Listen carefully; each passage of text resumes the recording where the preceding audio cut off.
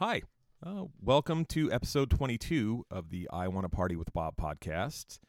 This episode, we're going to be talking about Tilt Wheel and the history of the band Tilt Wheel. This is part 5 of the Tilt Wheel history, actually. The continuation of the year 2000, one of Tilt Wheel's biggest years, one of the years we did kind of the most stuff, did a lot of touring.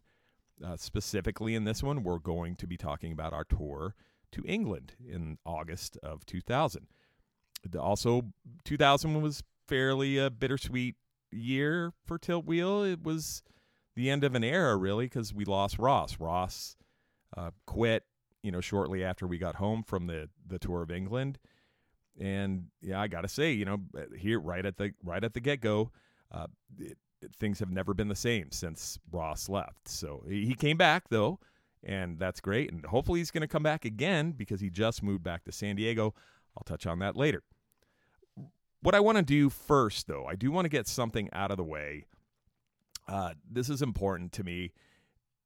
I need to correct something that I said in a podcast recently. Now, episode 19 dealt with the history of the Misfits, right? The early years and everything. And I was talking about the drummer that was playing, the last drummer that played with a Danzig-only Doyle version of the Misfits. And it was brought to my attention by my buddy Dale, that's Designated Dale of Razorcake. He's also plays drums in a band called Latoya, based out of L.A., Los Angeles, that is. Now, he brought that to my attention because he's buddies with Scotty from Verbal Abuse. So, and he did not think that the information I presented was correct. And Dale, thank you very much for bringing this to my attention. So I said, there's a guy named Brian Damage or Brian Keats that was the last drummer of that Danzig, Jerry Only, and Doyle version of the Misfits. And apparently that was the guy's name, but the claim was, and the research that I did indicated that he was a drummer in a band called Verbal Abuse. And apparently that is not true. So according to Dale, he didn't think it was true. So he checked it out. He texted or emailed his buddy Scotty from Verbal Abuse, who was one of the singers of the band. And Scotty told him, no, we never had a drummer by that name, not Brian or anything, period. So it must have been another, Verbal Abuse that was active in the Midwest or something, because that's where this guy is from. Apparently, I don't know, and Dale and I were going back and forth the other night trying to figure out where did this come from? Who is this guy? What?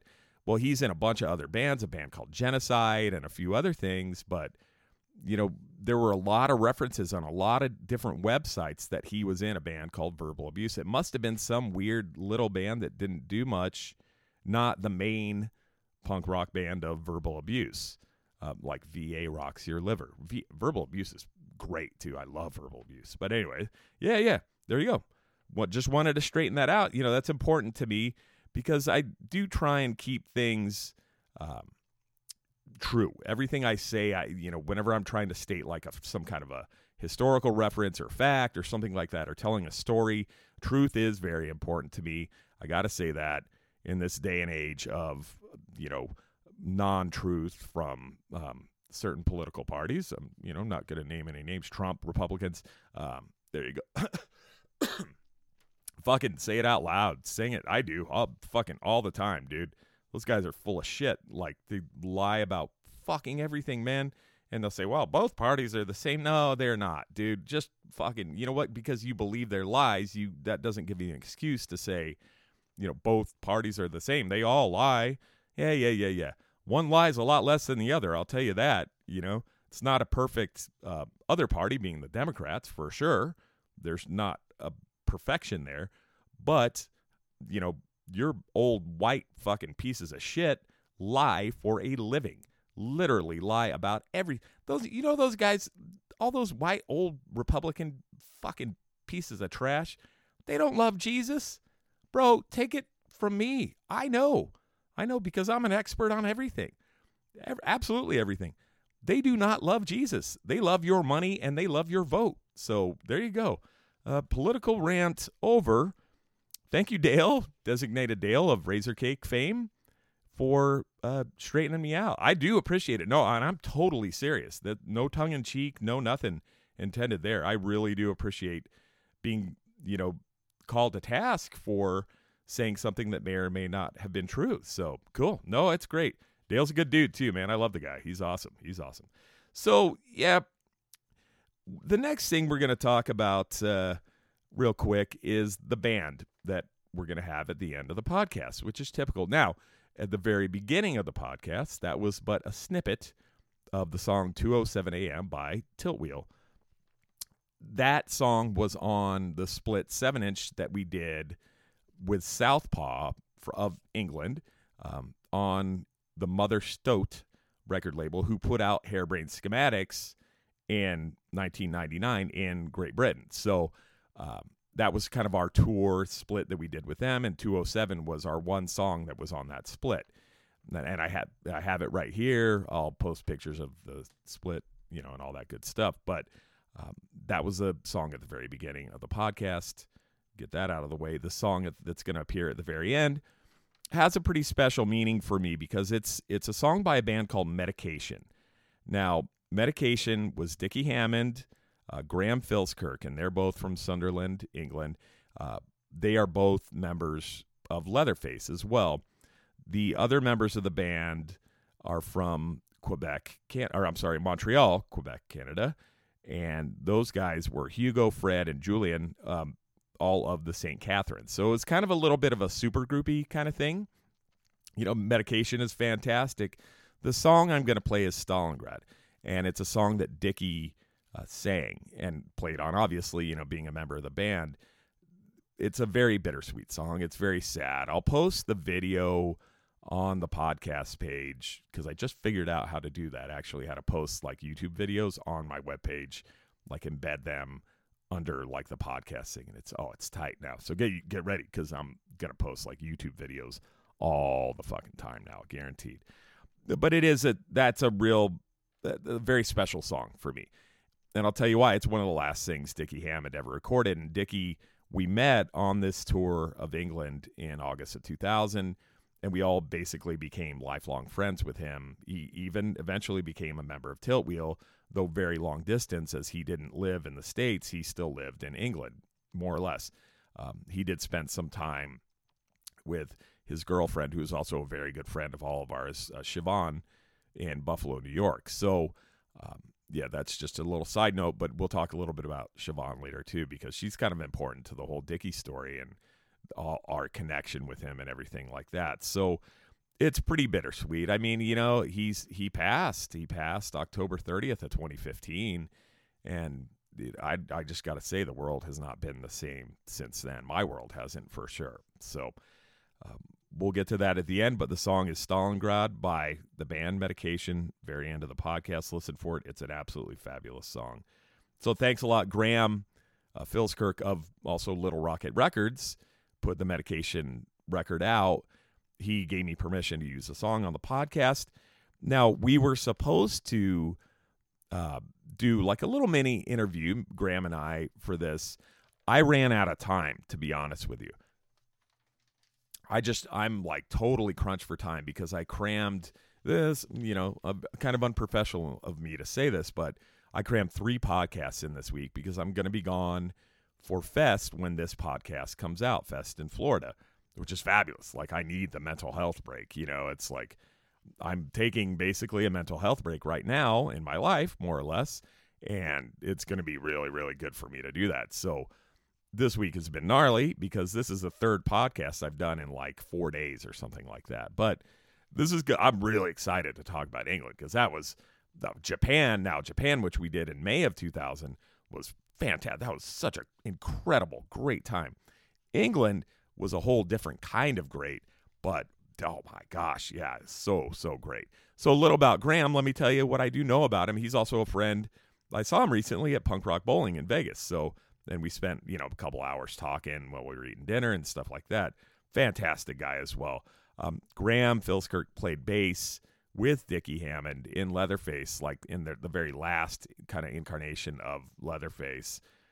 So they were friends. Dude, Graham is such a great guy. He is awesome. I love him. I met him for the first time very briefly. Like, the Leatherface was out here doing a tour in the United States, and Davey of Tilt Wheel was their tour manager. So he was like, in charge of the tour, drove them to every show all across the country, that kind of thing. And I went over to Davey's for some reason one afternoon, and there's Graham downstairs at Davey's house playing video games, and Frankie's sitting there like playing guitar or something. And he's all, Bob, there's Graham. Hey, Graham. Hi. Hello. Broke. And that was that was basically it. That's the first time I met him. But we've talked several times through the years, via email and Facebook and yada, yada.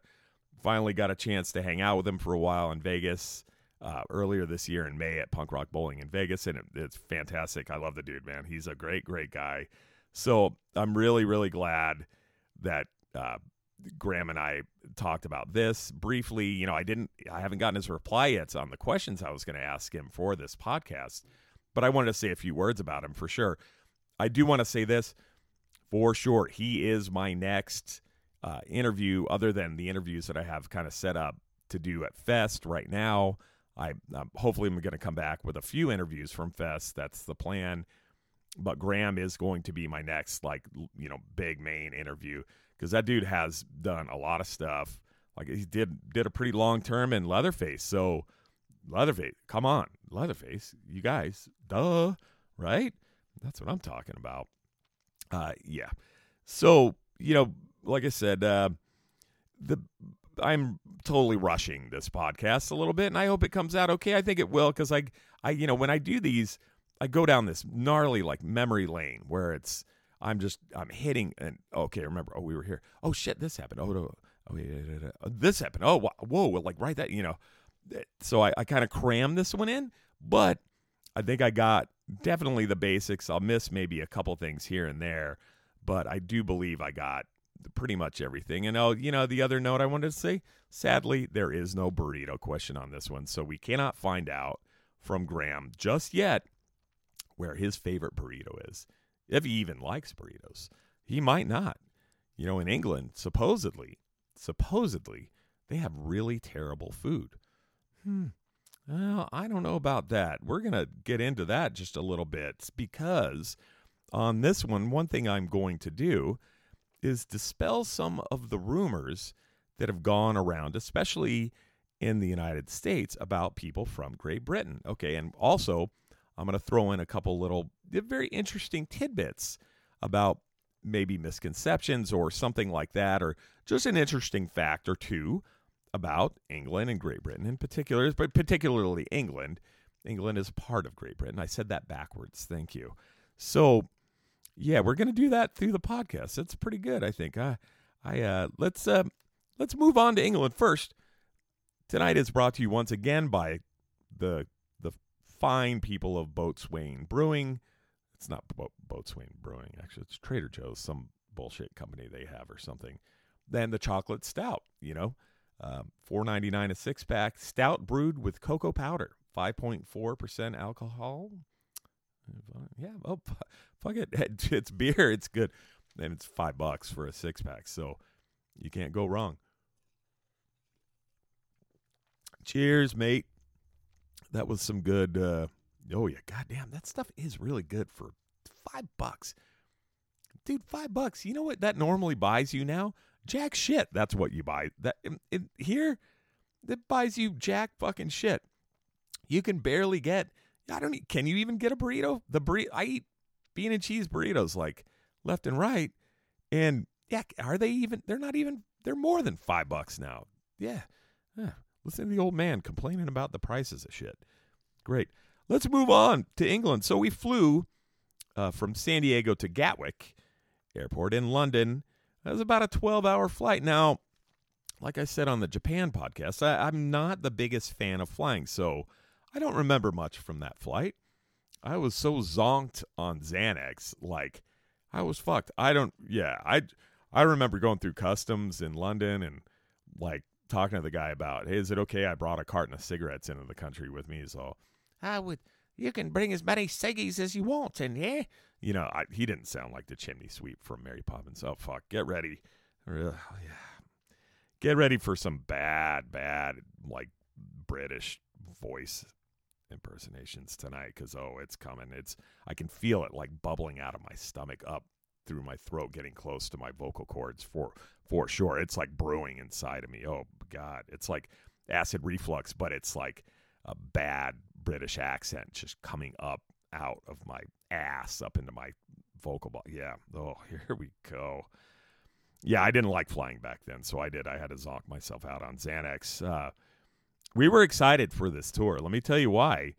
That we're heading to the homeland of all of our mutual favorite band, Leatherface, and we knew that Dickie Hammond was going to be our sound guy for the majority of this tour. It was only 8 shows in about, I think, 16 days, so we had a lot of time off, which I'll talk about what we did in that time off later, which is kind of bad juju for us to do what we did. But, well, it worked out fine. We had a great time. We were ecstatic. Or we're like, oh, God, I hope maybe we'll see the bench that Frankie sat on. It's like, well, we're going to hang out with Dickie Hammond. So, whoa, fuck yeah. Good stuff. We were stoked. We were doing a bunch of shows also with one of Dickie's bands, the band he was currently in, which was Fatty Jones. And later they became just the Jones. I'd look them up. I should post a link for sure, at least a YouTube link to one of their songs. I love a little bit later than this era, but the Jones or Fatty Jones were a phenomenal band. Great. The drummer's awesome. Like, he's so good. And that dude, we'll talk about him more later, but yeah, I'm getting ahead of myself for sure. Yeah, it was definitely some hero worship stuff. Like, oh my God, Dickie Hammond at Leatherface is going to be our sound guy on this tour. Woo, Dickie's going to work for us. How strange the world is. Well, that turns out he did, but it was he did do sound for us pretty much the whole time, but it was more of a let's drink with Dickie kind of thing, which was actually was a lot better. So we landed at Gatwick, and Justin Bishop, the guy who ran the Mother Stowe record label, picked us up at the airport. And he, like I said, he put out the British version of Harebrained Schematics on his label. So the first thing I noticed leaving the airport, and we're driving to Justin's house in a town called Cranley, a pretty small town, just, about an hour outside of London, and Gatwick's a little bit outside of London, so it wasn't too long of a drive, maybe like 40 minutes or something like that. The first thing I noticed was, they drive on the wrong side of the goddamn road in that country. Haha, I bet you knew, excuse me, I bet you knew at some point I was going to dad joke it up with that bullshit, right? Well, I kind of had to. But, of course I knew that before. I'm sure I did. I must have. I did notice, though, this very interesting thing. The roads we were driving on were really narrow and kind of windy through the countryside, and the English people drive very fucking fast on these gnarly. I was like, oh shit, he had like a Volkswagen Scirocco or something like that. Remember that? They were like a little hatchbacky kind of car, and steering wheel's on the wrong side of the car. But I could say, hey dude, your steering wheel's broken, man. No, I'm just kidding. I'm not. Yeah, they drive really goddamn fast. I was pretty Xanaxed up still, so I was kind of like, cool, whatever. The other thing I noticed was, it was in the middle of the day, and it was fucking cold. I put my jacket on. Like, oh, damn. Like, it was like 55 degrees or something like that. Whoa, are we going on tour in Antarctica, or is this England? Like, no, it was fucking cold. And we just came from San Diego in August, where it was like 80 degrees when we left, when we flew out at like 6 a.m. on a Monday or something. So, yeah. So, let's get to our first little interesting fact about England and Great Britain. Now, why do you think the British drive on what we here in the United States call the wrong side of the road? Well, of course, in the United States, we say, oh, it's the wrong side of the road. No, it's not the wrong side. It's a different side of the road than we drive on, you fucking yokel. Yeah. No, why do the British drive on the left side of the road? Okay, I researched it, and it totally makes sense. Now, the reason why they do that goes back to the Middle Ages, okay? People would walk or ride a horse or, ride in a carriage or however the fuck they got around back then on the left side of the road. back then because back in the Middle Ages, roads through England were dangerous. A lot of bandits, a lot of bad guys around, right? So since most people are right-handed, one of the reasons they would cruise on the left side of the road, on their left side, no matter which way they were going, right, was so they could pull their sword out quick and defend themselves, like rapidly. Like somebody's going to come at you from your right side, boom, oh, you got it. Yeah, right. That's why. That is why. Isn't that a trick? That's interesting. Also, the other thing is, Britain and France has not had the greatest relationship through the ages. Now they have a decent one until Brexit happens and World War fucking III starts again. You fucking morons. Yeah, sorry. Another political side note. But the French drove on the right side of the road like we do here in the United States. So the British were kind of like, yeah, we're gonna do the opposite of whatever those assholes do because fuck them. Oh, and also Germany did the same thing. And as Hitler conquested his fucking lame ass all through Europe, he also made them change which side of the road they drove on. And it's ended up sticking in most places. So there you go. Yeah. So good. Thank you, Great Britain, for maintaining, your safety version of driving, while everyone else maintains the Hitler Nazi method of driving. Oh, and the other thing was, why does the United States, and we have ever since our inception, even with horses and blah, blah, blah, walk, ride on the right side of the road. Also, a giant fuck you to Great Britain saying, we want to do things opposite of them. Yeah, we're great. Yeah, National Health Service, anybody? It may not be perfect, but it's better than paying $800 fucking a month for some bullshit medical coverage. I don't want this to turn political because now I'm getting mad and it's like, God damn it. Let's be happy because that was a very happy time in my life. I had, and now is too, really. But yeah, we're here to talk about a happy, good time we had. So let's stop talking about Hitler and the fact that we have fucking bullshit medical law. Yeah, fuck. Anyways. So, yeah, go USA. So we get to Justin's house in Cranley. Met his wife, Helen, a fantastic person. I still talk to her on Facebook from time to time. Justin is not on Facebook, by the way. He's anti, which is fine. And also Justin's best mate, Andy. And they're all fantastic people. And from there, we made our first of many trips to the pub.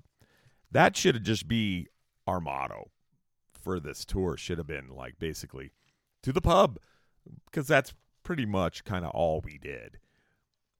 Oh, there's Big Ben. Oh, let's go to the pub. Oh, look, the Queen's just walk. No, we're on our way to the pub. We don't have time to stare at the Queen. Yeah, that's kind of dangerous territory for Tilt Wheel, is when there's a pub like on every street corner. Oh yeah. And we did spend a lot of time in the pubs. And there's a pub like literally right around the corner from the house we were staying in kind of throughout this whole tour in Cranley. It's a little tiny town. The pub that we went to the most was the pub right around the corner from Justin's house, and it was called the Little Park Hatch, and that's in Cranley, England. That was kind of our home base for a lot of the tour, honestly. Did you know, too, let's talk pubs real quick. Did you know that you don't tip in England? Our first night there, we were getting shithoused in the Little Park Hatch of Cranley, and I kept leaving pound coins. And they didn't have pound notes. They were coins, 1 pound. Kept leaving pound coins on the bar. And I'd come back to get a beer, 5 minutes later. Yeah, because, we were putting them away. I'd leave pound coins on the bar and walk away and come back like a little bit later and go, oh, my pound's still here. Oh, maybe they didn't catch it yet. So I'd leave it got up to like 4 pounds, and I was like, what the fuck? And Justin's like, no, you don't. What are you doing? I was like, well, I'm leaving him a tip. Don't you tip your bartender here? No, what's tipping? No, you don't leave tips here. No. Oh, fuck, give me those $4 back then. Shit. So yeah, you don't tip in England. That's interesting. We'll get political again. Maybe the people that work in bars actually make a livable wage. Isn't that an interesting concept? You pay people a livable wage and give them free health care, and they're not fucking destitute on GoFundMe when they have a goddamn toothache on GoFundMe so they can afford to buy fucking Band-Aids, right? Okay. USA, fuck you. Okay, let's get back to England again. Yeah, no tipping. Also, the pubs. Now, this I didn't like about England was the pubs closed at 11 p.m. You can barely get your party started. You got to start drinking early. Oh, and we did. Oh, yes, we sure did. The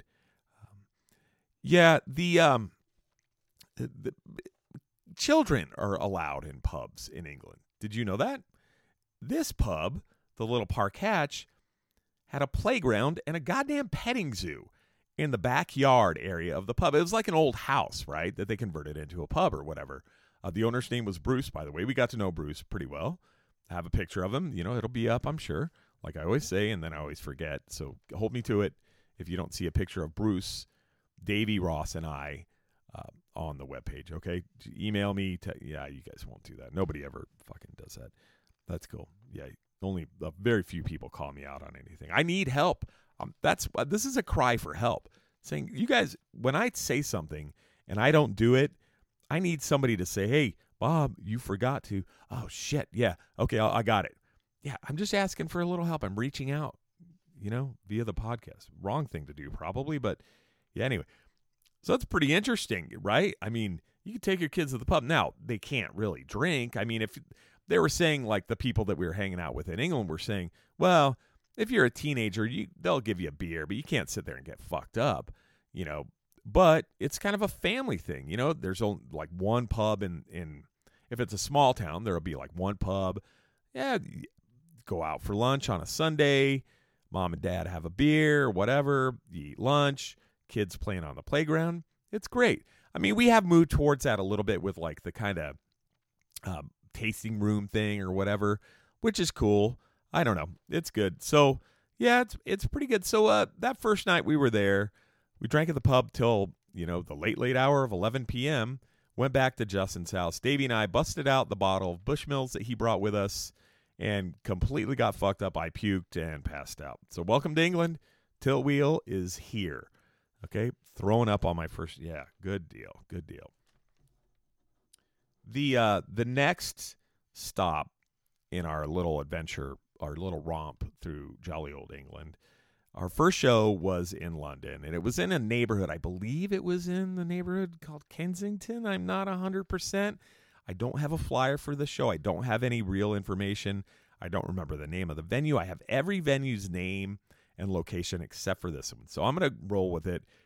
I think it was in Kensington, which is a kind of an area part of London. So that's where we first met all the boys in the Duvals, which is a band that we were going to play almost all the shows on this tour except for one where we did, Davey and Ross did like an acoustic thing, right? That's coming up later. So we met them. Cranley, it's only about an hour outside of London. Even with traffic, it really wasn't a bad drive or whatever. So we drove across the Tower Bridge to get to where the T-shirts for the tour were. Saw a little bit of London. Cool. Yeah, definitely culture shock. Saw one McDonald's. One. And we would pass by this McDonald's like every time we went to London. Maybe there were like 50 of them, and they all looked exactly the same. Huh. It's like a Twilight Zone of McDonald's. I was like, there's that fucking McDonald's again. Like, drive faster. Get that thing. I don't ever want to see McDonald's ever again. Anyway, yeah. So we got our shirts for the tour. We go to the venue where we're going to play. They actually fed us like a big pot of spaghetti for all the bands. Here's our introduction to the Duvals. Andy is the singer and played guitar. Gentleman by the name of Umby played guitar as well.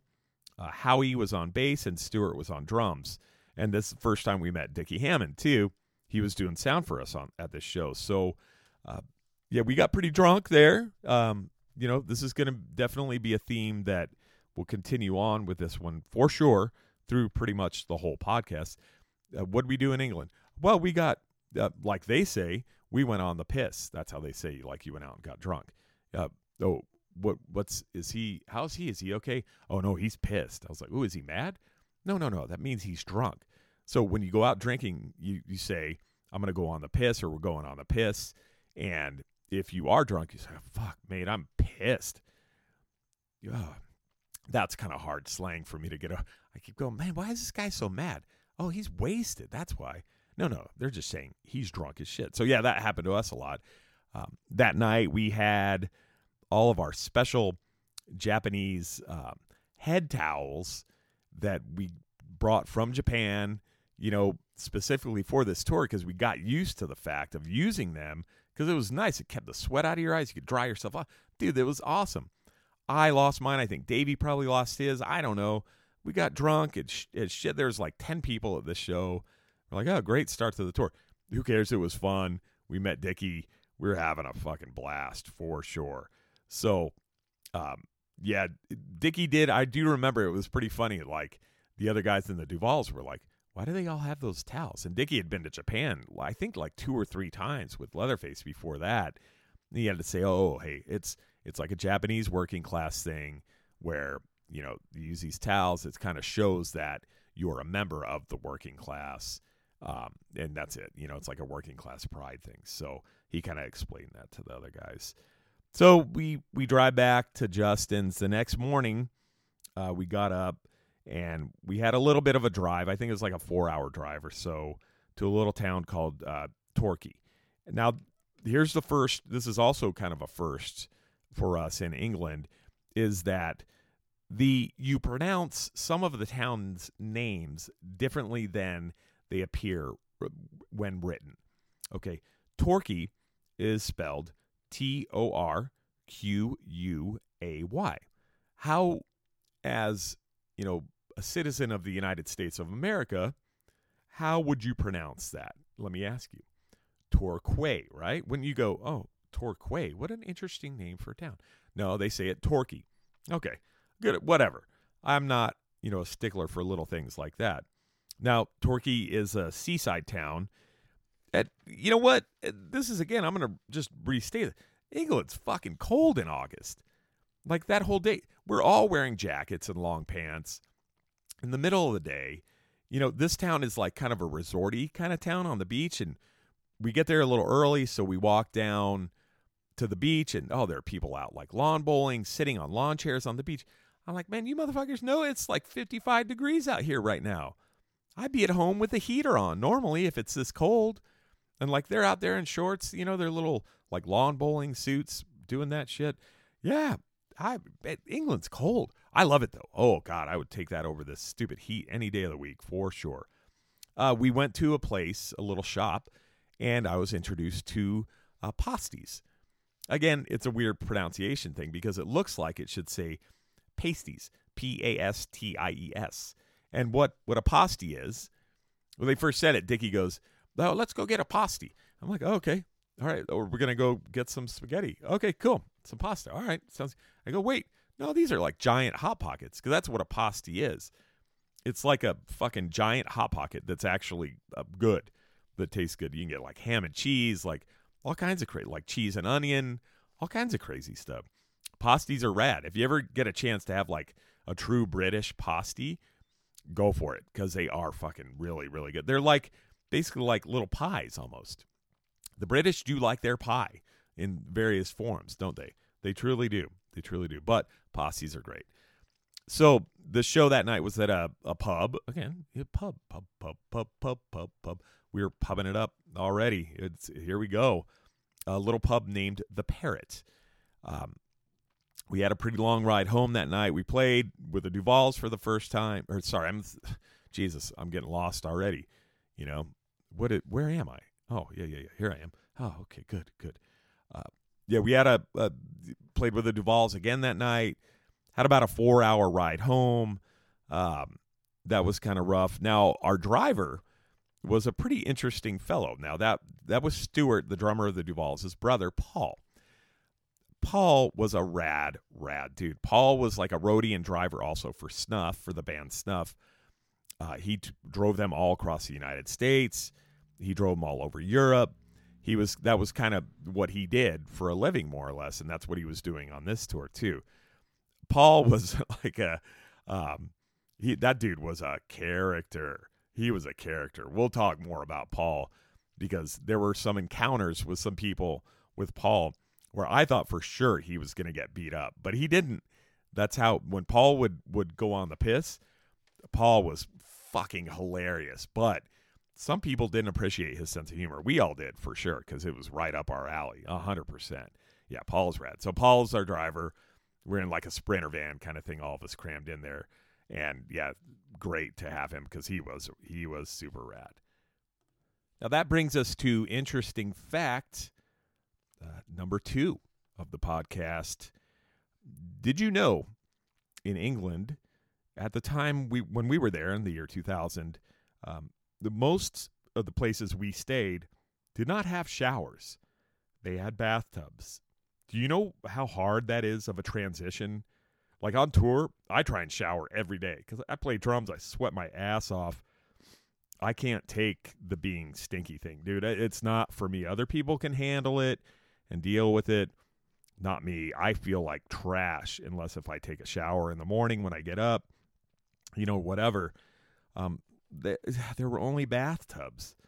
Oh my gosh. Like that was hard to get used to. I don't take baths. I take showers, I don't drop like a bath bomb in and a glass of wine kind of thing. Though nothing wrong with that whatsoever, but that's just not me. And yeah, I had to get used to it because we were there for like 2.5 weeks. And now Justin had a shower in his house. He had a shower head adapted to his bath with a really kind of chintzy like shower screen that I had no idea how to use the first morning we were there. And I got water all over his floor and pissed him off. I'm sorry, Justin, about that. I was really hungover. I don't do well taking showers when I'm really hungover either, by the way. There was a time at Mike Bruno of Iron Chic. We stayed at his house a couple of years ago, and fucking basically like flipped out of his shower, like slipped on the edge and basically flipped. And yeah, I don't do good with hungover showers. So Justin, I apologize for getting the floor of your bathroom an inch of water from me not knowing how to take a shower in it. Yeah. Side note. Oh yeah. This is a good one actually. On our way to Torquay, driving through the English countryside, we were driving through what is apparently like apple country, and where they make a very traditional, I struggled with that, traditional form of cider called a scrumpy. Now, a scrumpy is a cider, an apple cider, a liquor, for sure. It's alcoholic. Anyway, there was a brand of cider actually called Scrumpy Jack that we drank all the time when we were there. And I don't even really like cider that much. But, yeah, I got fucking pissed on Scrumpy Jack a lot. It was pretty good. And, yeah, that's a very traditional way of them making this apple cider. It's called a scrumpy, this very particular way of making it. And they do stick to tradition a lot out there, which is cool. It dates back centuries, right? They also had a cider there that Ross and Davey partook of. I think I had like a sip of it, but called White Lightning, sold in a 2-liter bottle for like, I don't know, $3. And when Ross had some of it one time, and I think Justin said, what are you doing with that? He was like, oh, fuck, I'm going to drink it. It was cheap. It's like, oh, God, only derelicts drink that shit. Oh, Justin, this is Tilt Wheel, okay? Yeah, this is what we do. We're not exactly the finest examples of humanity out there, that's for sure. White Lightning. Yeah, good stuff. Oh, by the way, the English countryside, the whole country is absolutely beautiful. It's so green and trees. Dude, oh, yeah, driving through, like, wow. The cities are, I love England. It's such a beautiful place.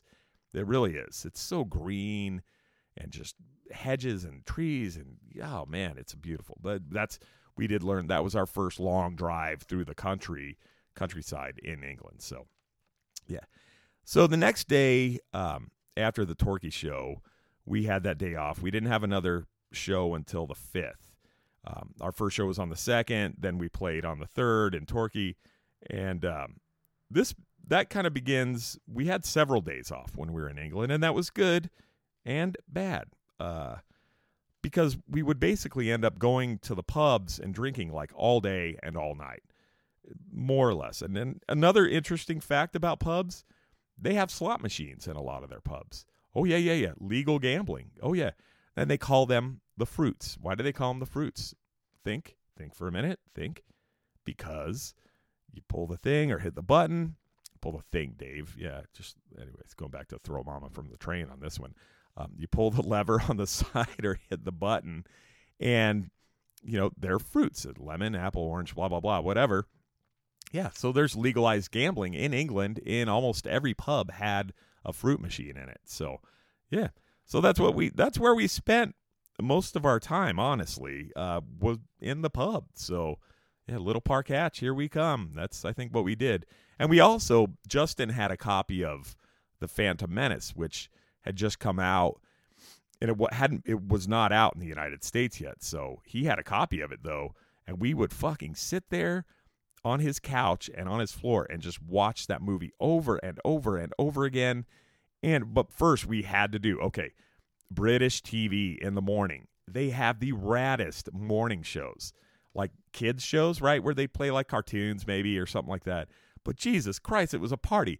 It was like, next on BBC Two, the Fantastic Fun Fest with Freddie Four Fingers. And these guys will come out, hey, welcome, kids. Hello, this is woo, woo. Like all these kids in the background, whoa, yeah, oh, woo. Like music blaring, like kids dancing around, having a great time. Here's a cartoon of, fucking Freddie the Flamingo. All right, yeah, oh, yeah, ooh. Dude, it was like, well, good morning. Oh, good morning, England. Like, you guys do it right here. Yeah, they have us so beat on morning. All we get is like the news where a couple of stiffs in suits and dresses are like, today in the news, Donald Trump said he was the best basketball player in the goddamn world. He actually tweeted some bullshit about that. What the fuck? Look at that fat fuck. Yeah, politics, Bob. Drop it. Okay. So, yeah, great TV in Britain. Great TV and The Phantom Menace. That's what we did. Pubs, watched The Phantom Menace, and watched British morning kids TV shows. Absolutely fantastic. So, on to our next show. Our next show was in Leeds. It's slightly in the north of England on August 5th at a place called the Pack Horse with a band called Servo. Now, what a show. Servo. Dude, okay. Servo was already one of our, mutual kind of group favorite bands. They are fantastic. Rad. Like, dude, the British pop punk movement and music of the 90s, of the 1990s, had the United States beat so hard, I think. Like, dude, Servo was fantastic. Female fronted at the time.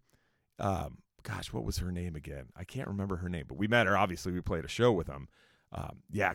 Servo was fantastic. Now, let's get to misconceptions of Great Britain. This one is about the food. Kind of the myth or the legend is that the food in Great Britain and England or England, I should say, is not that great. It's fairly bland. Oh, no. In Leeds, I had the best, like, noodles. They called it like curry noodles or something like that, right? That these guys that were putting on the show or booked the show or something like that had made for us, homemade. And it was like almost like spaghetti noodles with like a spicy chili thing. Oh my God. I wish I knew how to make that. To this day, that was like some of the best shit I have ever eaten in my entire life. Oh my, I can't eat, like spicy chili noodles. Dude, they called them like curry noodles or something. Oh, well, they call anything like spicy curry in England anyways. So, and also later that night after the show, we got a burger from like a burger stand right next to the pub after the pub closed. Dude, that was like the best burger. I was drunk too. Maybe it wasn't the best burger I've ever had in my life, but I remember then it was time. It was good. It was super good. Oh, Caroline, that was her name, the singer of Servo. And very nice young lady too. But let's talk about that show a little bit, because that was absolutely, without a doubt, the hottest show I have ever played in my entire life. And I played in Arizona like in the middle of July, okay, outside, no air conditioning. Like, yeah, no, I almost fucking died. I was 30 years old and I was in pretty good shape then too, for sure. And Jesus Christ, like I almost passed out. This room, it's the middle of summer. Okay, it's like 50 something degrees outside. It's cold as shit. In this room, there were no windows, 0 windows, 1 door in and out. Everybody's smoking, doors closed. There's probably, 200 people in this room that realistically should hold maybe 150 people or something. It's packed as shit. Servo was really popular. They were a great band. Check them out.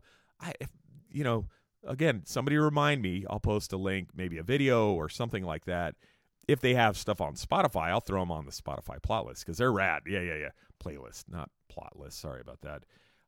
So that was that was like 120 degrees in that room. It was gnarly. So that night on the way home, that was a pretty long drive, like a 4-hour drive from Leeds to London. Actually, we were going back to London. We drank with the Duvals. We had stashed some beers, drank with Dickie, got dropped off at the house that Dickie lived in. And he had no hot water in his house. So the next morning I tried to take a bath and they're like, oh no, just, heat some water up in this tea kettle and pour it in. I was like, oh, fuck it. Dude, I filled the bath, stood up to my ankles and just like scooped water on myself. Cause I couldn't, dude. Yeah. Like it's like 50 something degrees outside. I was not going to sit my ass in this ice cube water and take a bath for 15 luxurious minutes. No, I did it like, I don't know what style that is, but yeah, I just like stood there, scooped water on myself and washed. And there you go. So later that day, we went out drinking again. Oh, surprise, surprise. Went to a pub, went to see Fatty Jones. Now, we hadn't played with Fatty Jones yet, but we're going to soon, Dickie's band, right? Went to their practice and met all the boys in Fatty Jones. And the fellas that are in Fatty Jones, Golly was on vocals. He is from Sunderland, the very like northern part of England. And those fucking guys, dude, they are so hard to understand. It's almost like this weird mix of like Scottish and English dialect. Well, Scottish people do speak English, but it's like a thick brogue. Like, dude, they're gnarly, right? I wish I could do an impersonation. That's about as good as I can do. They're so hard to understand. And Golly was bad. He had like the worst accent. So Golly's on vocals. Dickie played guitar. A guy by the name of Dingo, who was Australian actually, played bass. And Andy played drums. And now Andy had a lot of questions for us because he was a massive Rocket from the Crypt fan. And I guess Davey went to like elementary school with John Reese or something and told him that. And he was like, oh, can you get his autograph and send it to me? Like he loved Rocket from the Crypt. And he played drums left-handed, so his drums were backwards compared. Fucking English, right? You drive on the wrong side of the road, play drums on the wrong side of the drum set. God, you guys, get your shit together, Be like everybody else, conform. Yeah, I'm kidding, obviously. So we had a lot of questions about it. Dingo was crazy. Now, Dingo, a little side note about Dingo, about a year after that tour, I had moved back to a town called Escondido in California where I kind of grew up a little bit. And Dingo and his girlfriend came out on holiday, came out to the United States. They first stop was Cuba.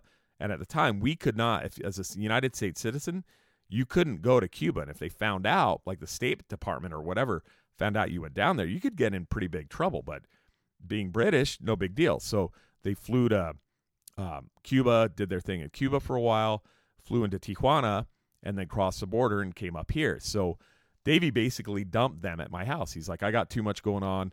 Here, you babysit them. I was like, oh, shit. So the first night they show up, it's like a Friday night. They come to my house. Davey's got some Canadian people with him that he was hanging out with.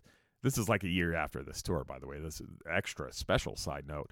And Dingo and his girlfriend, I took my shoes off, okay, very important. And I had worked all day, was tired and pretty drunk. Took my shoes off, laid on my couch, and fell asleep.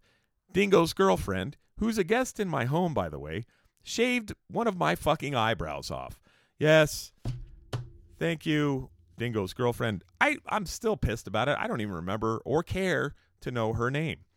So I was stuck with these people for 3 fucking days. They stayed in my house after that, knowing all the while that I had been violated in my sleep, and she shaved my goddamn eyebrow off. And, they were all apologies the next day. She was like, I didn't know that you lived here. It's like, bullshit. I was still fairly sober when you guys showed up, and Davey introduced us and said, this is Bob, this is his house, this is where you're going to be staying while you're in the San Diego area. Fuck. So, yeah. Anyway, that's great. So, yeah, Dingo was nuts, and his girlfriend was a eyebrow-shaving jerk, okay? And I hope you guys are listening and still feel bad about this to this day. I really do. So that night after the Fatty Jones practice and pubbing that we were doing, Dingo was going out partying because you can, even though the pubs close at 11, there are places you can drink after 11. In those days, they called them Turkish bars because usually they were run by people from Turkey or of Turkish descent or whatever. And let's go to the Turkish bar. Okay. So Ross adventured off with Dingo. Goodbye. I'm not going to go out getting drunk with that crazy Australian. No, don't go drinking with Australians. There's something wrong with Australians. They're like gnarly people.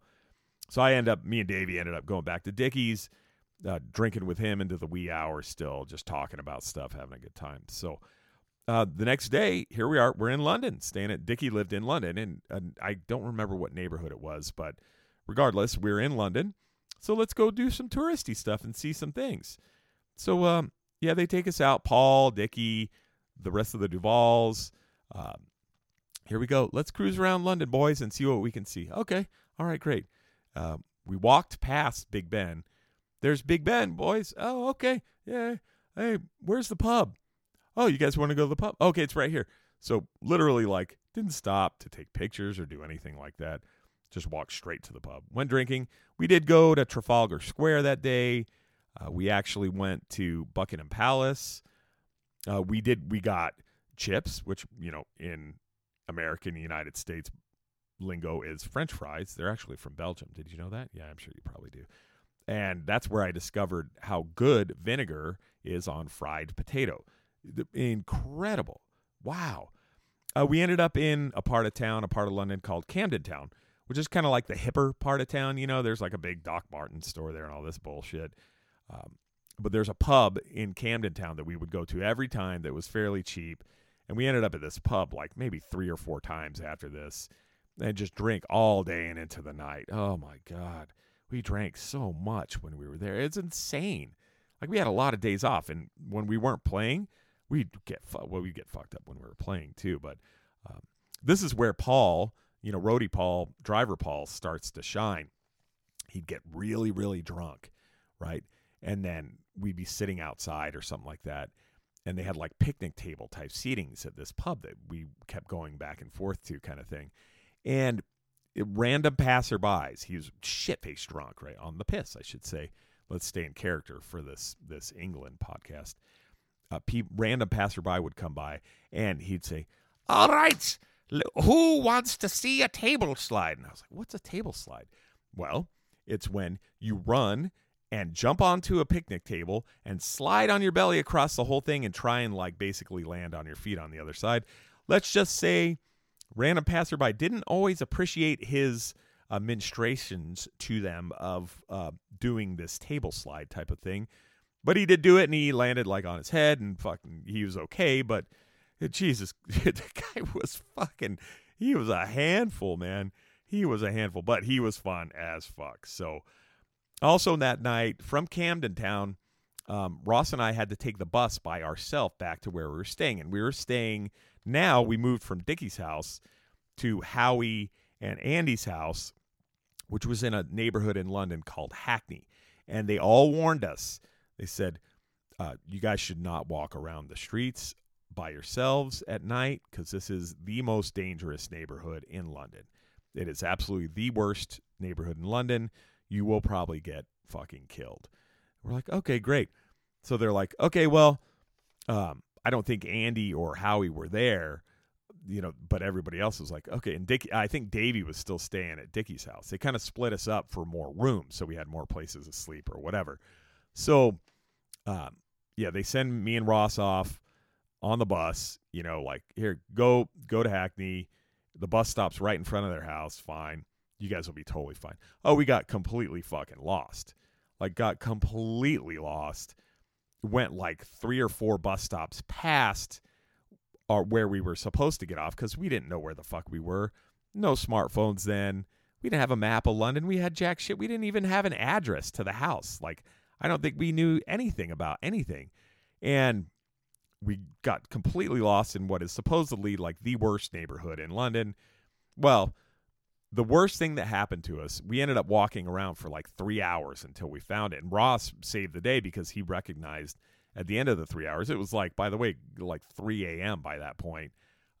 Ross recognized where we were and we found the place. The worst thing that happened to us was a carload of guys drives by and a guy sticks his head out of the window and goes, "Hey, will you be my girlfriend?" And that was it. So we got propositioned.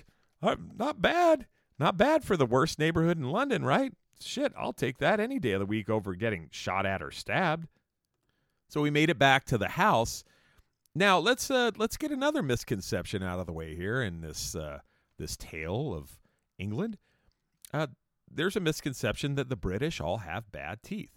That's wrong. Now, I don't stare at people's teeth as they're talking to me, but if they crack a big smile or something like that, you'll notice, and there's a lot of smiling people we're dealing with. Everybody's teeth look fucking great. Maybe because they had dental care for free there. That's weird. Yeah, I think people that live in the United States, teeth are way more fucked up than their teeth. When braces are free and you get a free cleaning every year and yada yada, yeah, your teeth are going to look pretty good. So, again, there you go. Propaganda against the British for absolutely no reason. Their teeth are fine. Yeah. So that's another misconception out of the way. So our next show was actually an acoustic show. I did not have to play. It was back in Cranley, and it was acoustic with Davey and Ross just playing some songs at the Little Park Hatch. And we just basically, after, got shit-faced again at the pub, went back to Justin's, watched Phantom Menace probably for the 30th time, and had a good time. So after Cranley, the next show was in Oxford, and it was at a place called The Cooler. That was on August 10th. It was the Devolves and Tilt Wheel, and at Oxford, we barely spent any time there. We drove up, loaded in, kind of watched this opening band kind of situation or whatever. They sounded a lot like Nirvana, kind of grungy, but they were actually pretty good. Whatever. I don't remember their name. I have their name. But it's not really important at this point. And then just drove home. I mean, it was all right. Well, that was the show. Good. Now, important. Okay, here's the big show of the tour, right? This is the one that was supposed to get us the record deal with whoever fucking whatever label was going to do it other than Mother Stowe. Because he was a small label. I mean, whatever. But Justin was very, very adamant to us. This show, you guys need to be on your best behavior and play good because there are going to be probably some people there that are interested in maybe putting your record out or putting records out for you in all of Europe and blah, blah, blah. This could open some doors for you guys, pardon me. Do good, okay, you guys? It was at the Bull and Gate, which was in some neighborhood in London. I can't remember exactly where. Well, before the show, we went and had fish and chips because by this point, we're actually becoming English. We're adapting very well to the culture. And it was fucking delicious, too, dude. I know, the misconception about British food being bad, dude, fish and chips? Oh, God. That's like a huge wedge of deep-fried fish, too. That's fucking delicious. Vinegar all over. Oh, my God. It's so good. So good. Yeah, now I'm getting hungry. I had to hurry this up. I need to eat, man. Yeah, so like I said, Justin's like, okay, you guys do not get fucking drunk tonight before you play like you've been doing every single night of this tour. Stay somewhat sober so you guys sound good. What did we do? What do you think? We're Tilt Wheel. We went and got fucked up before we started playing. We were at the bar for I don't know. We got there fairly early, and I think we were the last band that was playing that night. And, oh, man, we got fucking shithoused. Absolutely shithoused at this bar. a guy from San Diego who would come to a lot of our shows, Dwight, was there too. I'm standing there. I'm going, do. Davey comes out. Hey, Dwight's here. It's like, what the fuck? Why are you here? He was like, I just came out on vacation. Also, I came here to see you guys. Like, wow, you're gnarly, dude. He would take like pictures at shows. Rad, dude, man. Super, super cool guy. But yeah, a guy from San Diego was at our show in London. Fucking weird as shit. And there was another guy there from Denmark who came up to us before we played and was like, I'm from Denmark. Like, I love Tilt Wheel. I'm so glad you guys. He fucking came all the way from Denmark to London to see us because we didn't go anywhere else in Europe, just England. That was it. Didn't go anywhere else in Britain. No Ireland, no Scotland, no Wales, no nothing. I mean, just England. Yeah, this crazy fool came all the way from Denmark to see Tilt Wheel play.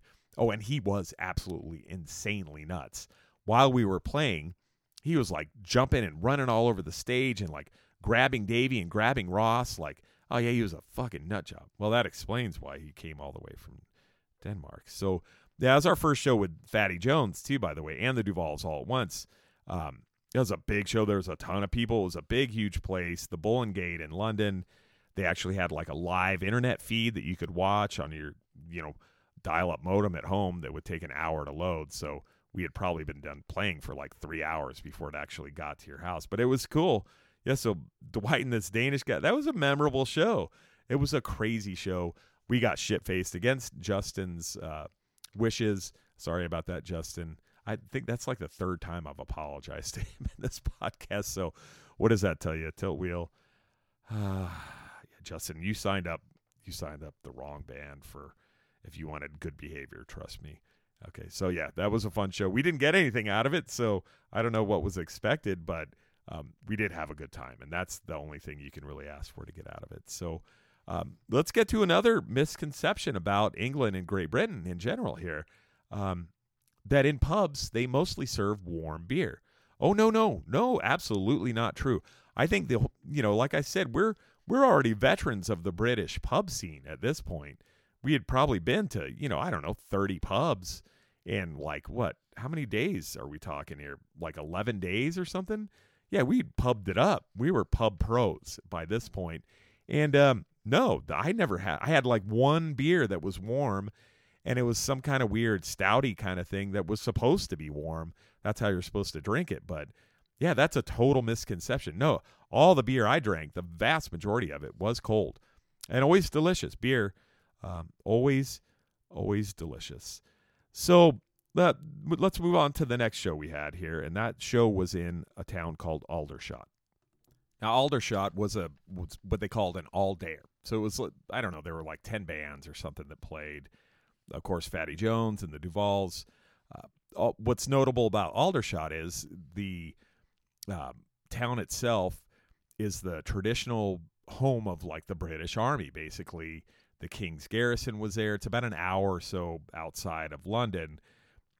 What the guys in the bands would tell us about Aldershot when we got there was, back in the 80s, if you were a punk or whatever, walking around with a mohawk and a leather jacket and stuff, all the meatheads from the army would kick the shit out of you. So Aldershot did not have the best reputation, wasn't the best place to be a punk rocker in all of England, more or less, because it was Meathead Central, but it wasn't bad. I mean, whatever. We played in like a community center. Two things that I take away from that show. Number one, it was the first and last time I ever had French beer, because it was fucking absolute garbage after drinking like this fairly like good like English beer, like Carlin and stuff like that. Also, the beer that we drank more than anything, this is important to this podcast because this really kind of this whole thing has been about us drinking, because that was kind of all we did there in England. The majority of what we did anyway was drink.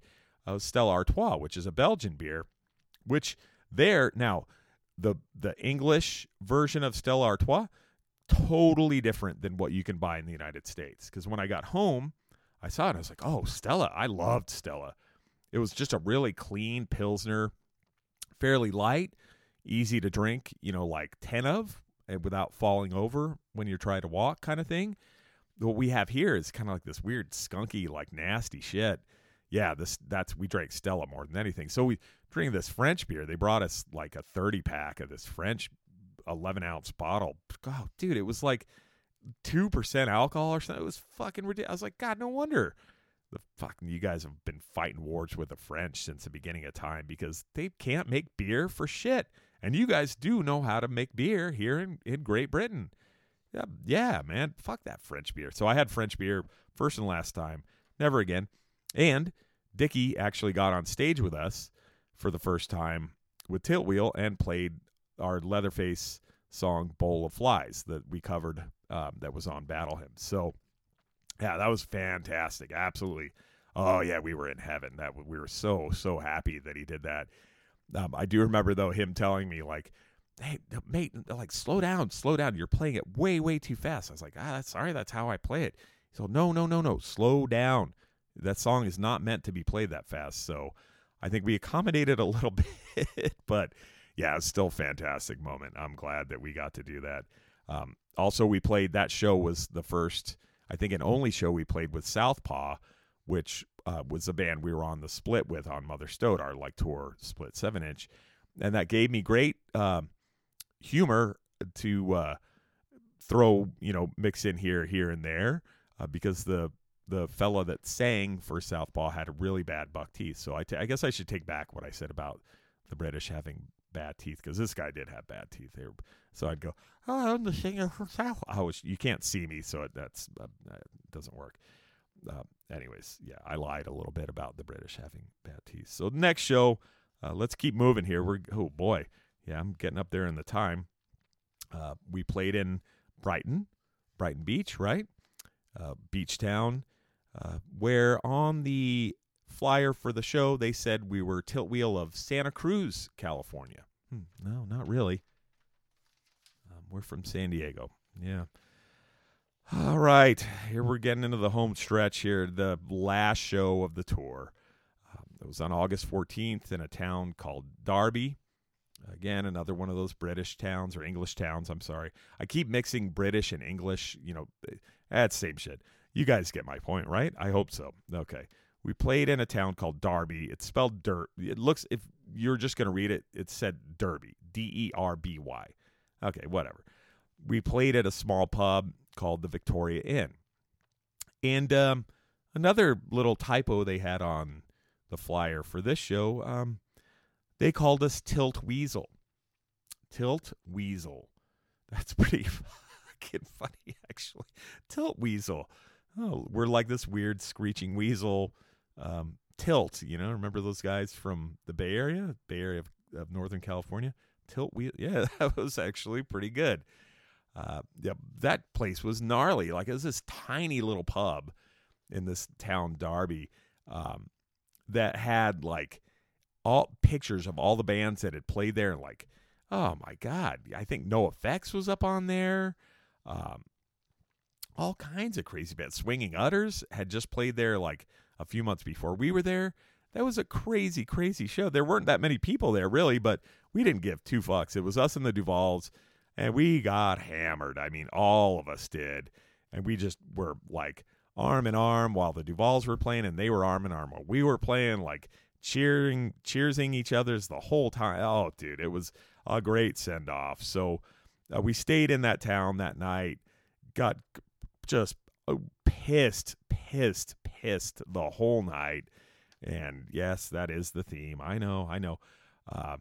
The next morning, we drove back to Cranley. Now, I should note, too, a couple of Davey's old friends that lived in L.A., old L.A. punks, a guy named Tracy and his wife, Debbie, had actually moved kind of to near Derby somewhere, and they went to the show. And the next morning, we all went out to breakfast, Justin, Ross, Davey, and I, and Tracy and Debbie, to this little like kind of roadside cafe on the way back towards London and Cranley. That was, I don't know, like a 3-hour drive or something like that. And I got attacked by a goose there. Geese are mean as shit. I will say that for a fact. It was my last traditional English breakfast of the tour, which is so sad because, oh, dude, the English breakfast is so good. It's like beans on toast, which is basically like baked beans on a piece of toast. Sausages, which bangers they call them. Like, the sausage there was so ridiculously good. And eggs, and oh my God, it's like heaven. Perfect breakfast when you're really hungover. Maybe that's why they do it. The beans on toast. Excellent, excellent. So, yeah, we had the breakfast, and we did do a touristy thing on our way back to Cranley. We stopped at Sherwood Forest. Yes, yeah, at the actual Sherwood Forest, because apparently Robin Hood was somewhat real. Sort of, kind of. He wasn't like this good guy. He was like a bandit, I guess. But yeah, he didn't rob from the rich to give to the poor. He just robbed from anybody who had fucking money. So, but there was a place called Sherwood Forest. We stopped there. And, yep, the next day we get back to Cranley, chilled for a while, went back to London. It was our last night in England, period. We were flying out the next day. So we went to a pub that was in an 11th century church in London. The craziest place ever. It's just giant old church. And, of course, yeah, we got shithoused. But we hung out with all the boys, all the Duvall's guys.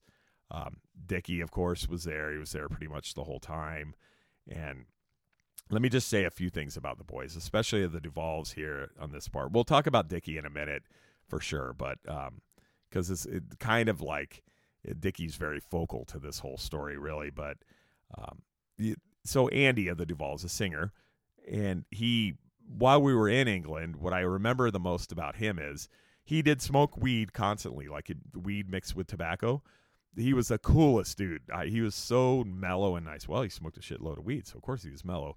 He was kind of like a poor man's Frankie Stubbs. He was like a skinny, had a voice just like Frankie, this kind of skinny, balding, older guy. You know, we're 30. The dude was probably like 45 or something like that, right? But he loaned me a couple rad books that I read while we were there. One was by the guy who wrote Trainspotting. Can't remember his name. Not really important to what I'm talking about. But yeah, Andy was rad. Super nice guy. Howie, the bass player in the Duvall's, gave me a book because they all knew I was like super into reading because I was reading the whole time. It's pre-smartphone days, and that's what I did in my spare time back then was read books, actual books. Yeah, it's an interesting concept, isn't it? He gave me a book about the history of World War I, which at the time I was very into history, specifically like World War I, World War II, 20th century history. Because his grandfather, now he was a little bit older of a guy too, maybe, I don't know, getting close to 40-ish. His grandfather fought in World War I, and his father fought in World War II. His parents were older too, as well. So he was older. His parents were a little older. Yeah, what a trip, though. Like, yeah, he was, so his family, yeah, dude, that's gnarly. But he gave me this great, great book about World War I. So I'll never forget Howie for that. He was a very quiet guy otherwise. Real, but incredibly nice dude. Now, Umby of the Duvall's, he liked to drink, just like us. So we fit in great with Umby. Umby was from Italy. He was Italian. He was an incredibly nice guy. Never forget, like, walking around this truck stop with him at, like, 2 a.m, and we were sharing, like, the last beer we had and just back and forth talking. Like, he was a fantastic dude, man. I miss that guy. I miss all these guys. I really do, because they were all so, so great. And Stuart, lastly, the drummer of the Duvall's, Stuart had gotten injured in a fight at a pub where he was a totally innocent bystander and got basically like curb stomped and broke his head, more or less. And he got brain damage from it. So like one side of his body didn't work exactly right, but he was a great ripping drummer. Paul, the crazy roadie guy, was his older brother. So that's Stuart, dude. Stuart was such an incredible, nice guy. On the last day, he gave me a Leatherface shirt that said Mackem Bastards on the back, Leatherface on the front. The pretty rare shirt. Like there's only, I don't know, there were only probably like 20 of them made, and I lost it. I don't have it anymore. But by the way, Mackem, England has like for people from certain regions, they have like these slurs that you use against people from those regions.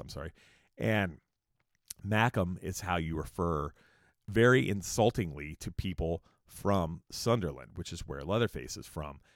Now, if you went up to somebody from Sunderland and didn't know them and said, "Hey, Mackem," they'd fucking punch you in the face. It's that insulting. Like I told Caroline from Servo when we played with them, the insult for people they were from Newcastle, was to call them Geordies. So they're like, oh no, don't call anybody from Newcastle a Geordie. So of course what I say, so I said, hey Carolyn, how does it feel to be a Geordie? And she's like, oh my God, why would you say something? And I was totally joking. I'm like, oh dude, I'm so sorry. I was just joking. And she was like, no, that's like a mortal insult. You don't say things like that to people. And I'm like, okay, I'm sorry. Yeah, anyways. So yeah, don't call people from certain regions of England certain words, because it's not cool. So yeah, that's another thing they taught us. So it's great to travel because you learn all kinds of new insults for people, whether you should use them or not. So yeah, that's it for the England tour. We flew home the next day, and that's it. So that was a great tour. That was a bunch of dudes that we just became friends with, especially Dick. I mean, yeah, lifelong friends. And to add to kind of the bittersweet note of this podcast, once we got home, we didn't do much, but we had a show. Now, keep in mind, we got home around like the 16th or 17th of August. We had a show in early September. Our next show, excuse me, was at Brick by Brick in San Diego with Leatherface, of all bands, who we didn't see a lick of other than Dickie, who was no longer in the band, the entire time we're in England, right? We never got quite as far up as where they lived, because I believe they all still lived in the Sunderland area. We never saw them. But, yeah, we played with them, less than a month after we got home at Brick by Brick, at which Ross announced that was going to be his last show with Tilt Wheel, which wasn't true, because he did come back in 2009, I think, is when we all started playing together again, 2010, something like that. So that'll be on, obviously, as the Tilt Wheel history continues on throughout this podcast, that'll definitely come up. But very bittersweet 2000, that was really the end for us until a couple months later, or a month or so later, we got another bass player. But that was the end of an era. I mean, the Ross Tilt Wheel era had just come to a close when he left. So that was very sad for me and Davey. I mean, we even discussed, Davey and I were like, all right, well, what do we do? Should we just break up at this point and start another band and play like some Ramones punk bullshit thing or whatever, or do a totally different, because we didn't want to continue on with the Tilt Wheel kind of sound or whatever. But we were like, fuck, should we just end it? And we didn't. I mean, we eventually, started playing again after about a month of Ross being gone, which is good because, like I said, he did come back. But truly the end of an era. I was so sad to see that happen. So on that note, let's talk about Dickie just for a few minutes before this is all over, because Dickie was so pivotal to our experience in England and what we did, and I don't know what to say about Dick. I mean, I really don't. He touched all of us, and I hate to say cliche sounding things, but he really did touch all of us in such a special way. Like, I can't think of anybody else that I've ever met that, after knowing him for such a short period of time, felt such like a kinship with, almost like he was like, he eventually, Dickie ended up joining Tilt Wheel and played a couple fest shows. More's a pity that I did not play those shows with him.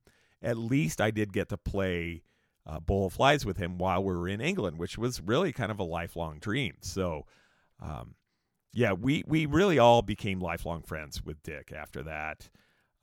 Like I said, he was in Tilt Wheel, played a couple fests. He was such a kind man.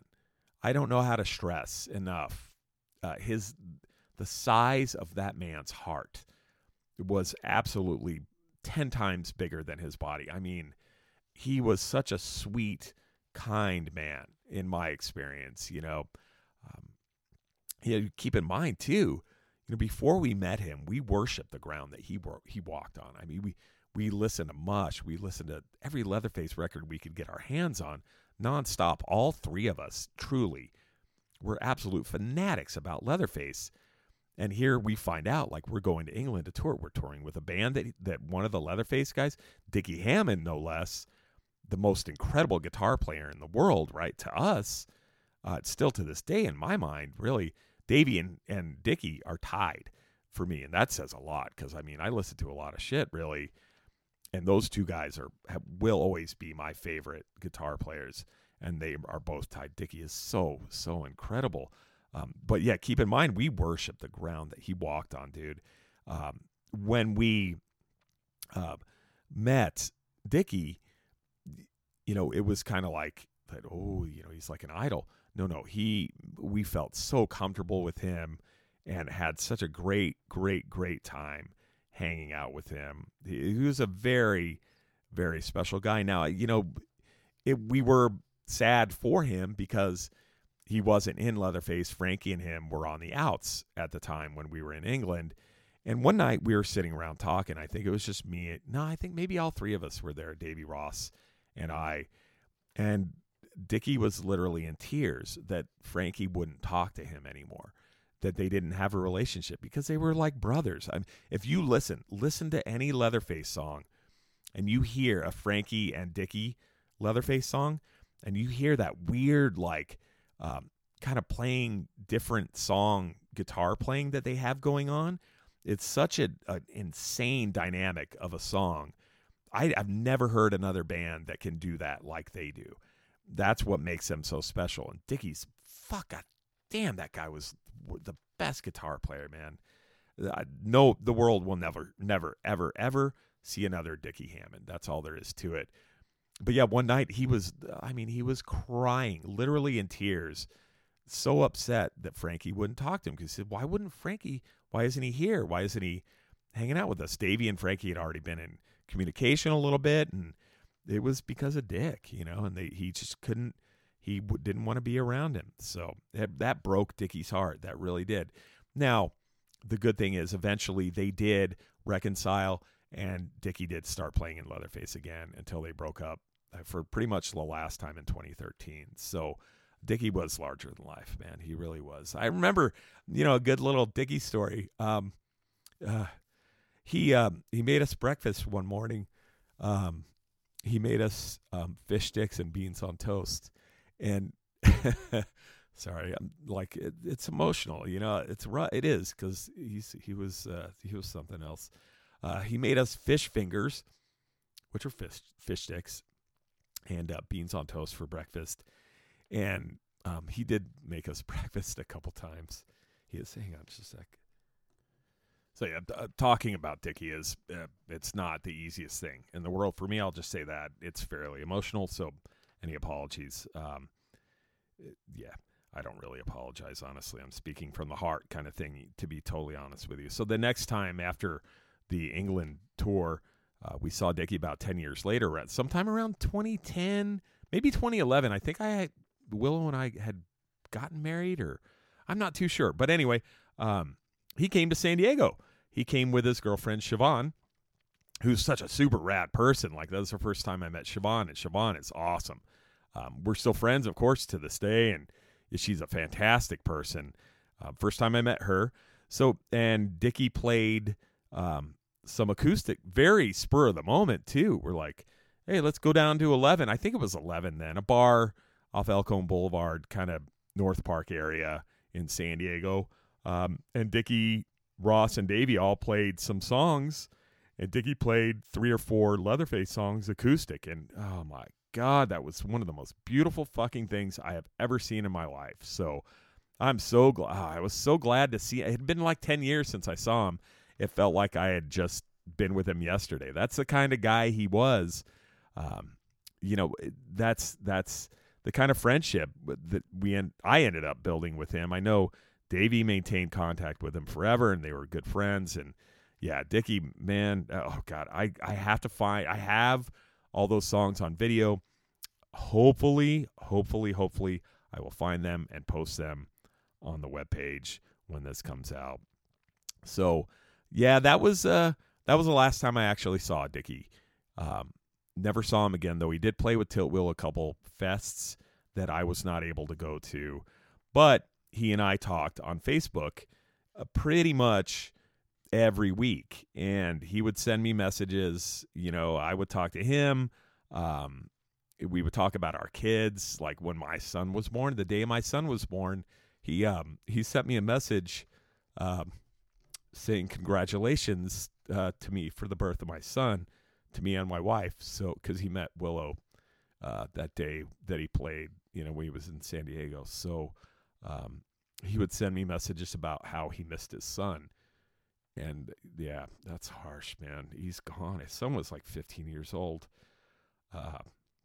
Richard Eric Hammond passed away on October 30th of 2015. Davey actually called me. He was at Fest at the time, and he called me to tell me that he had passed. So, excuse me for a second. Yeah, apologies. I had to pause it for a second because I was kind of losing it. But yeah, I don't. That's it. Yeah, the world hasn't been the same since Dickie left it. Yeah, it's the very young age of 50 years old on October 30th, 2015. So I miss you, buddy. I really do. I really do. Okay. So that's, other than me falling apart, that's the end for this one. I probably did miss a few things, but I think I got all the key points down. Boy, yeah, we're almost an hour and a half in. I'm sorry these podcasts have been getting longer and longer. It's like, I guess I have a lot to say. So the England tour was so much fun. It was so special. It really was, like, so very special to me, and I think to Ross and Davey it was as well.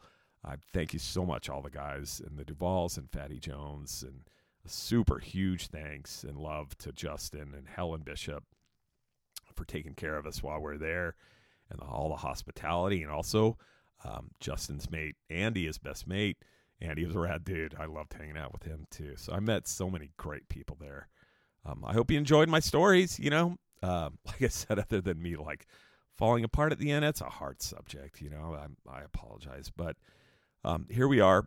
We're good. Yeah, coming up, some good stuff. So should be talking to some bands from Fest.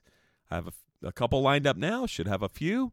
It's going to be, we got some good stuff coming up in the future for sure.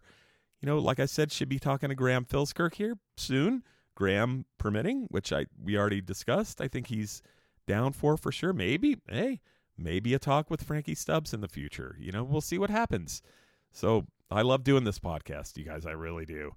It's so fantastic that I get to talk to all these incredible people and have had all these incredible experiences in my life to be able to talk about on this podcast. So I'm so thankful and grateful for the life that I've had and the life I continue to have to this day. Don't ever take life for granted.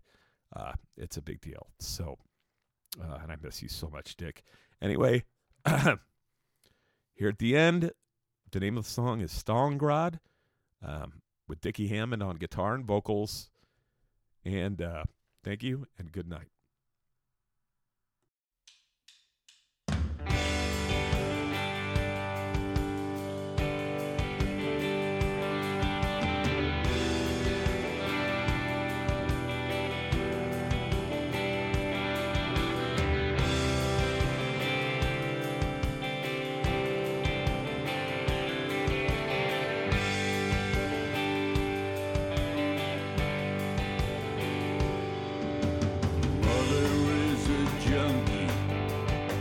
Since 10 years died. Brother was an algae. He had his liver fried. He fucked up and left me face this world